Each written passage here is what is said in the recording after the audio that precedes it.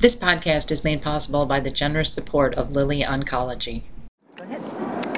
Hi there. My name is Christine Benjamin, and I'm the Breast Cancer Program Director at Share Cancer Support based in New York City. And I'm also the Vice Chair of the Metastatic Breast Cancer Alliance. And I'm here in San Antonio. I think this is my 5th trip, maybe more. You lose track after a while. So I'd like to talk a little bit about the Metastatic Breast Cancer Alliance and some of the projects that we're working on. This year, we were so fortunate to be able to launch MBC Connect, which is a patient-powered, research-driven registry where patients can input their own information, and that information will be shared with researchers across the United States and soon globally.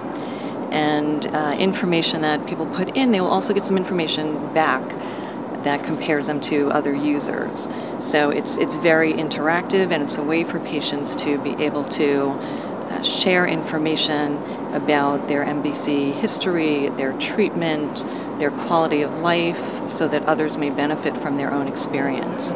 And we're hoping to sign up as many patients as we can. People can connect at mbcconnect.org. So that's one project that we're very excited about, and there's going to be a 2.0 of MBC Connect coming soon in 2019, where patients will be able to be connected directly with clinical trials that they're eligible for. So that's an exciting piece to this project. The Alliance has a big focus 2018, 2019 on clinical trials and providing information to patients about access to clinical trials, participation in clinical trials, what to be aware of when participating in clinical trials. We just came out with a checklist for patients so that they know their rights, they know what to ask, they know what information to look for so that they feel well informed when making decisions about clinical trials. And I'd just like to say for Share, we've just launched what we're calling Talk Mets Tuesday, which is a dedicated helpline for metastatic breast cancer patients. They can call in any Tuesday and speak directly with a trained volunteer who is also living with metastatic disease. That's available from 9 in the morning until 9 at night. We're hoping to get the word out so people will call in.